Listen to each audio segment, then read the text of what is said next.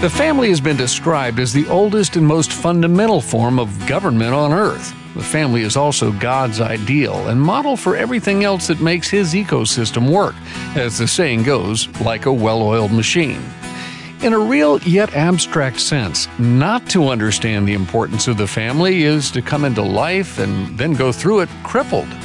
When the family crumbles, or when it's totally redefined by humankind, entire societies crumble. Yet even when societies do crumble, those people committed to God's definition and plan for the family can still stand strong. Because the family also acts as an organic support system, one that serves in the same way that a strong and durable cable serves. Both are made up of many smaller, weaker fibers or members, but together they form something that is strong. In other words, when put together correctly, the family really is greater than the sum of its parts. History and scientific data back this up. The Bible does too. So today, we're going to be talking about the theology of the family. That's next on License to Parent. Well, hello and welcome once again to License to Parent, the radio outreach of Shepherd's Hill Academy. Shepherd's Hill is a year-long Christ-centered residential program that helps troubled teens and, by extension, their families. I'm Rich Rosell, and joining me as always on the broadcast is the founder and director of Shepherd's Hill Academy, Trace Embry. And Trace, well, the family appears to have taken quite a hit in recent decades, from divorce to different understandings these days of what a family actually is. And this is particularly true here in America, I would imagine. So what is going on? What's the story behind the story here? Yeah, well, that's a great question for today's guest. But I'll go to my default reason for a lot of the insanity we're seeing in America today. And I do mean insanity. I'm not being hyperbolic. If there's anything that's systemic in America, I don't believe it's racism, it's mental illness. And I think there's a case to be made that preserving the nuclear family can even help restore that. I see it here at Shepherd's Hill all the time. But my default reason for the breakup of the family, in my humble opinion, and this is just my opinion, is the proliferation of the logical outworking of the postmodern thought that took root in the 1960s. I talk all the time about how postmodern thought has been the root and culprit for a lot of America's ills, especially as it pertains to raising kids. But I'm not sure that everyone is always connecting the dots when I bring it up. Postmodernism is really nothing new. In fact, it's just old as dirt, but it's relatively new to our country. Generally speaking, Americans have always basically had a biblical worldview, whether you were a genuine believer or not. People still lived by the principles of the Ten Commandments by and large, but in the 1960s, all of that got challenged and then changed. Truth itself got challenged. Truth was no longer considered objective or absolute. Charles Manson's truth could be as good as Mother Teresa's truth in the eyes of a lot of people. Truth became relative. There were no absolute truths. If it feels good, you do it. The 1960s were also a time when the definitions of critical terms got redefined. Love became lust. Grace became license. And freedom became the freedom to do what you want rather than the freedom to do what you ought. But again, ought implies that absolute, that postmodern thought has dissolved. The birth control pill became a thing, and then this gave Americans even more fuel to justify not only their carnal appetites, but their own realities, too. Sex before marriage wasn't seen as the potential for life-altering consequences as it was before, and therefore no longer stigmatized as a shameful or sinful act. And of course, sin and shame then diminished to the point that our nation actually legalized abortion soon after that in 1973. In the minds of many, it almost had to be legalized because America was becoming one big foreign-a-thon. Consequently, systemic promiscuity needed a safety net. But people didn't think they had to get married to have sex anymore. And all this also became a great motivating force for divorce. I mean, they called it the 7-year itch. I think there was a movie made called the 7-year itch back then. And when the shine wore off of marriage, it was just time to find a new mate. And the American nuclear family has been taking bigger and harder hits every decade since. So today, we've got more kids born out of wedlock than ever. While in at least one American city, I think it's New York, and maybe more, it is reported that in the black population, they're performing more abortions each year than live births, if you can believe it. And we wonder why mental illness is at an all-time high. We wonder why suicide is the second leading cause of death among teens. We wonder why we're burning our own country down to the ground. I mean, if rogue nations really want to destroy America, they've chosen the perfect strategy. Destroy the family, redefine terms, distort objective truth, call evil good and good evil, and divide and conquer. But it all starts with the erosion of the family. Well, mission accomplished, folks. Indeed it is. But we'd like to see it turned around here on Licensed to Parent, and that's why we've invited Scott Brown to join us. Scott is the Director of Church and Family Life and a pastor at Hope Baptist Church in Wake Forest, North Carolina. He's a graduate from California State University in Fullerton with a degree in history, and he received a Master of Divinity degree from Talbot School of Theology. Scott devotes much of his time to local pastoral ministry, to conferences on fatherhood and church reformation, and strengthening the family. Scott's also the author of several books, including A Weed in the Church, Family Reformation, Preparing Boys for Battle, Preparing for Marriage, Helping Them to Choose, and a book that we very much wanted to discuss today, The Theology of the Family. Trace? Scott, welcome to Licensed to Parent. Hey, thanks so much for having me. It's a delight to be able to talk about these things, and I really appreciate it. Sure. Your book's called The Theology of the Family. Can you explain to our listeners what exactly you mean by the theology of the family? So God created the family, and He has prescribed various roles and responsibilities and purposes of the family. The Bible reveals all of that, and of course, the Bible begins with God creating a man and a woman, and that really begins the theology of the family. Of course, you can back up earlier, the Father and the Son and the Holy Spirit. The family in heaven really is the paradigm for the family on earth. So from Genesis to Revelation, there's much to be said about the family. In fact, what God does is He places Adam and Eve in the garden. At the end of the world, He brings His family into heaven. So the Bible, uses family terminology from Genesis to Revelation. How would you say the biblical definition stands up against what many might argue as the scientific definition? And why is having a biblical understanding to the family so important? Yeah, in the days of the judges, I think we get a handle on what a secular view of really anything is. Every man does what's right in his own eyes. There's no king. Every man's following his own heart. So, the modern functionality of the family really has arisen out of man's heart, not out of the mind of God. So I think that's the big difference. The Christian looks to the Word of God to guide his family life.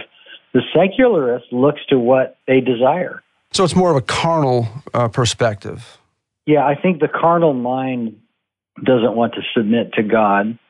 The Christian wants to order his life under the wisdom of God, and the carnal mind or the secular mind actually hates to do that. So there's no desire to really submit to God in family life.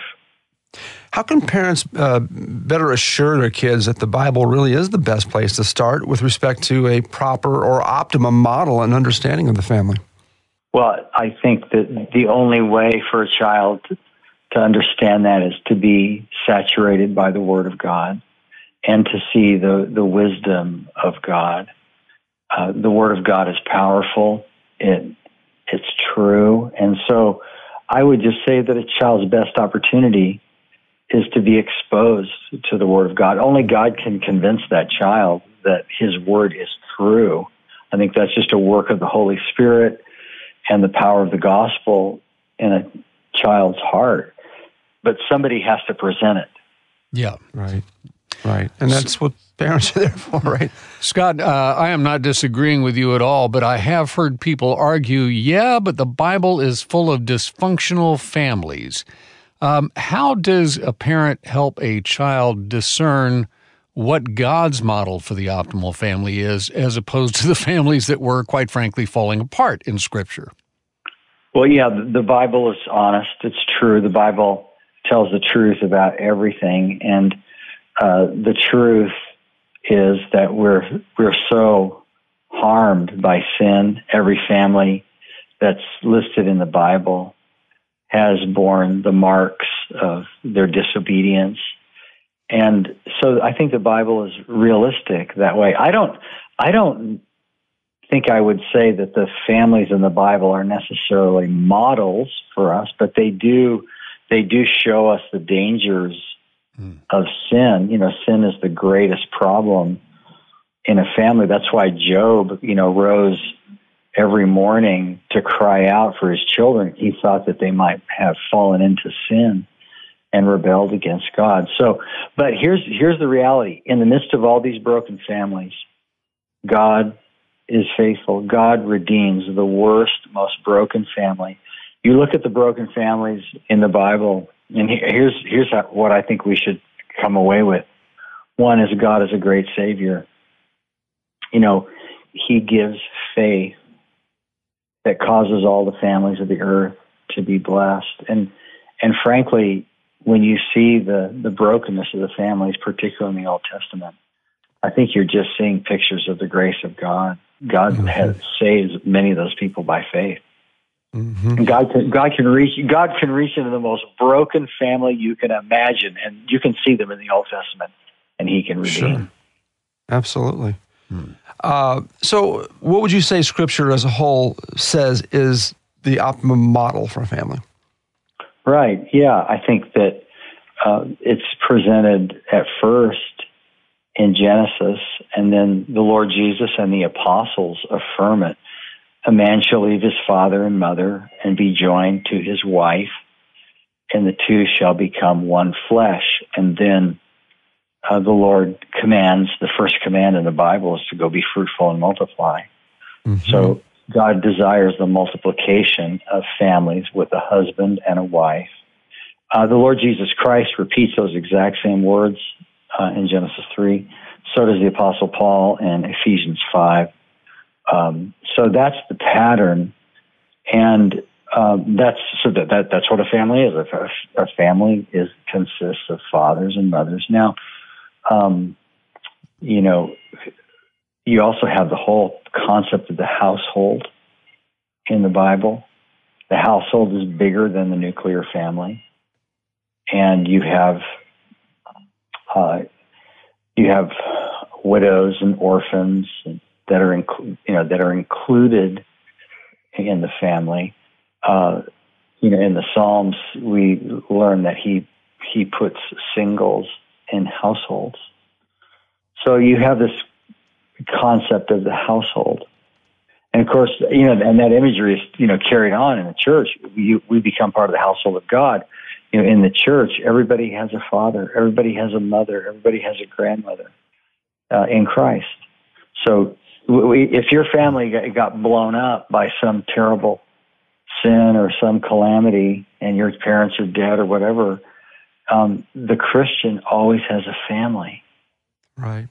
There's also the concept of adoption. That's a legitimate family, and God has adopted us into His family, kind of grafted us in. And can you speak to the model of adoption as being maybe not the optimum, the perfect model, but a model, would you say?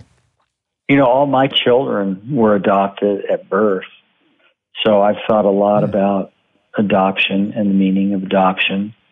And so adoption, of course, is a picture of the gospel. So that's why, and there's so many opportunities for adoption in the world today, and it's a blessing to bring children into your home. Absolutely. We're talking with Scott Brown today. He's the Director of Church and Family Life and a pastor at Hope Baptist Church in Wake Forest, North Carolina. And he's also the author of several books, including the one that we're talking about today called The Theology of the Family. Now, we've identified in part what a biblical family model looks like. We want to dig into that theology when we return. We're going to take a brief break. We'll be back with more on Licensed to Parent right after this. Don't go away. Shepherd's Hill Academy, a year-long Christ-centered residential program for teens in crisis, is celebrating 20 years of ministry.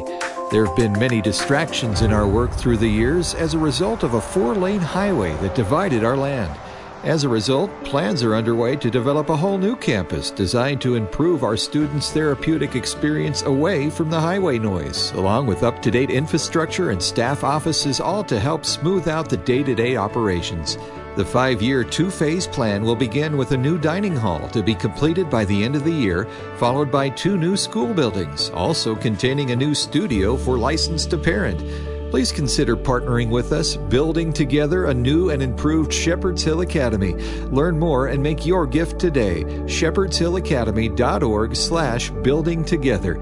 That's shepherdshillacademy.org/building together. And thanks for helping us provide healing to teens in crisis. Your children are teens now. They're growing up and gaining independence. That's kind of the point of parenting, isn't it? You're raising future responsible adults, but they're not responsible adults yet. They may be able to do things on their own, but you still want to be able to contact them and you want to equip them for success. So you decide to get them a smartphone. But why a smartphone?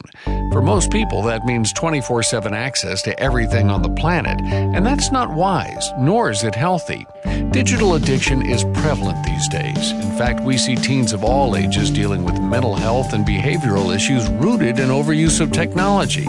Issues that affect health, wellness, ability to focus, performance in academics, and more.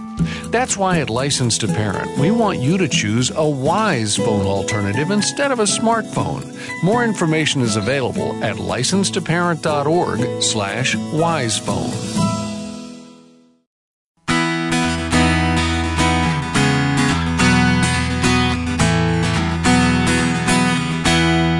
You're listening to Licensed to Parent, the radio outreach of Shepherd's Hill Academy, a year-long Christ-centered residential program working with teens in crisis and, well, by extension, with their families. And in the first part of our program, our guest, Scott Brown, who's author of the book, The Theology of the Family, was helping us nail down what a family by biblical standards tends to look like. But Scott, I guess, got so far as talking about a father and a mother and the 2.3 kids and the dog in the house. But, you know, you can have dysfunctional families that look just like that as well. So let's bring in what this theology of the family is that you write about. What does that look like? Yeah, I would take us to what I'm going to call the flagship text on family life in the Bible. I think it summarizes much of what is said throughout Scripture, and that's Deuteronomy chapter 6. And Moses is instructing the fathers of Israel, and he really begins with love. He says, "You shall love the Lord your God with all your heart, soul, strength, and mind." And then he says, "And you shall teach your children diligently when you sit in the house, when you walk by the way, when you lie down, and when you rise up." So Moses really, he gets to the heart of family life, and that is love for God. And the idea is that if a man loves God, then he will teach his children diligently. And so I think that's the beginning of it. You have a family where the Word of God is central, and that's the guiding light in that family are the words of God. What are some ways parents can make family devotions and prayer more appealing? Hey, I think it's really simple, and I encourage parents just to think very simply about leading their family by the Word of God. First of all, the parents need to love God and love the Word of God, but fathers come to me and say, "Well, Scott, what do you mean? How do I do this?" And I just say, "Look, here's what you do. I'll give you 30-second training. It's the only training we give our men in our church. So the first thing you do is you open up your Bible, and then you read it to your children. And then you pray for one another. And maybe you pray for the lost or needs of your family or the world. And then you ask, what things did we learn from your word?" It's very simple. I don't think that fathers and mothers need to be given big, long sermons about things, or it's not like a preaching session. It's opening the Word of God. It's the most powerful thing a parent ever does, is when they open up that Bible in that family. It changes everything. And when a family decides to do that, the earth shakes. Sure. Let me ask you this, because obviously it depends in part on the age of your kids, but the book of Numbers, for example, is not overly captivating writing. And so how would you suggest that parents direct their own reading to their family so that the main points are coming across in a way that could be accessed by younger children, older teens, all together? Yeah, that's a great question. I mean, in my experience, children understand way more than we think they do. And it's kind of like, with a foreign language, a person understands more of what they hear than what they can say. And I think children are like that. In my family, we just read the Bible through every year together, whether our kids were when they were little. And they picked it up over time. What you do is you just build up one layer at a time. And I think the big thing is, do you honor God and His Word? Do you love the Word of God? When parents love the Word of God, when God, a friend of mine told me, my kids enjoy me, reading the phone book to them. They want to hear my voice.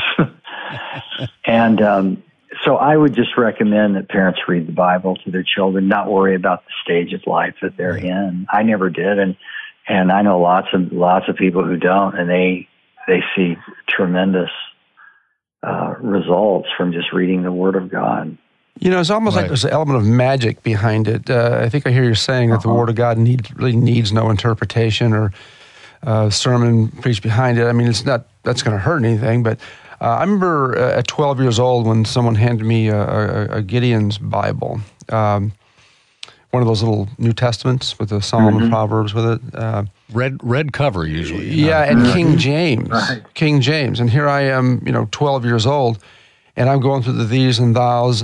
There was so many words and things there I did not understand, but something about reading that book, that Bible, that King James Bible, spoke to me and convicted me. And so it just speaks to what you were saying is, maybe the parent that feels inadequate to have a devotional with their children, just crack that thing open and start reading it, and let the Spirit of God and the Word of God do its own work. As Jesus, when He sent the disciples out, He said, "Don't worry about what to say. Just get it out there." Yeah, and think about how the Bible is written. I mean, most of the Old Testament are stories about families and remarkable scenes, and even you get to the Gospels and think about the life of Jesus. The Gospel of Mark is so fast-paced. There's one miracle after another. There's just all these amazing, beautiful things going on. So I think the Bible was written for children. It was written so that children could see the doctrine in the stories that are there. Should parents make their kids do it?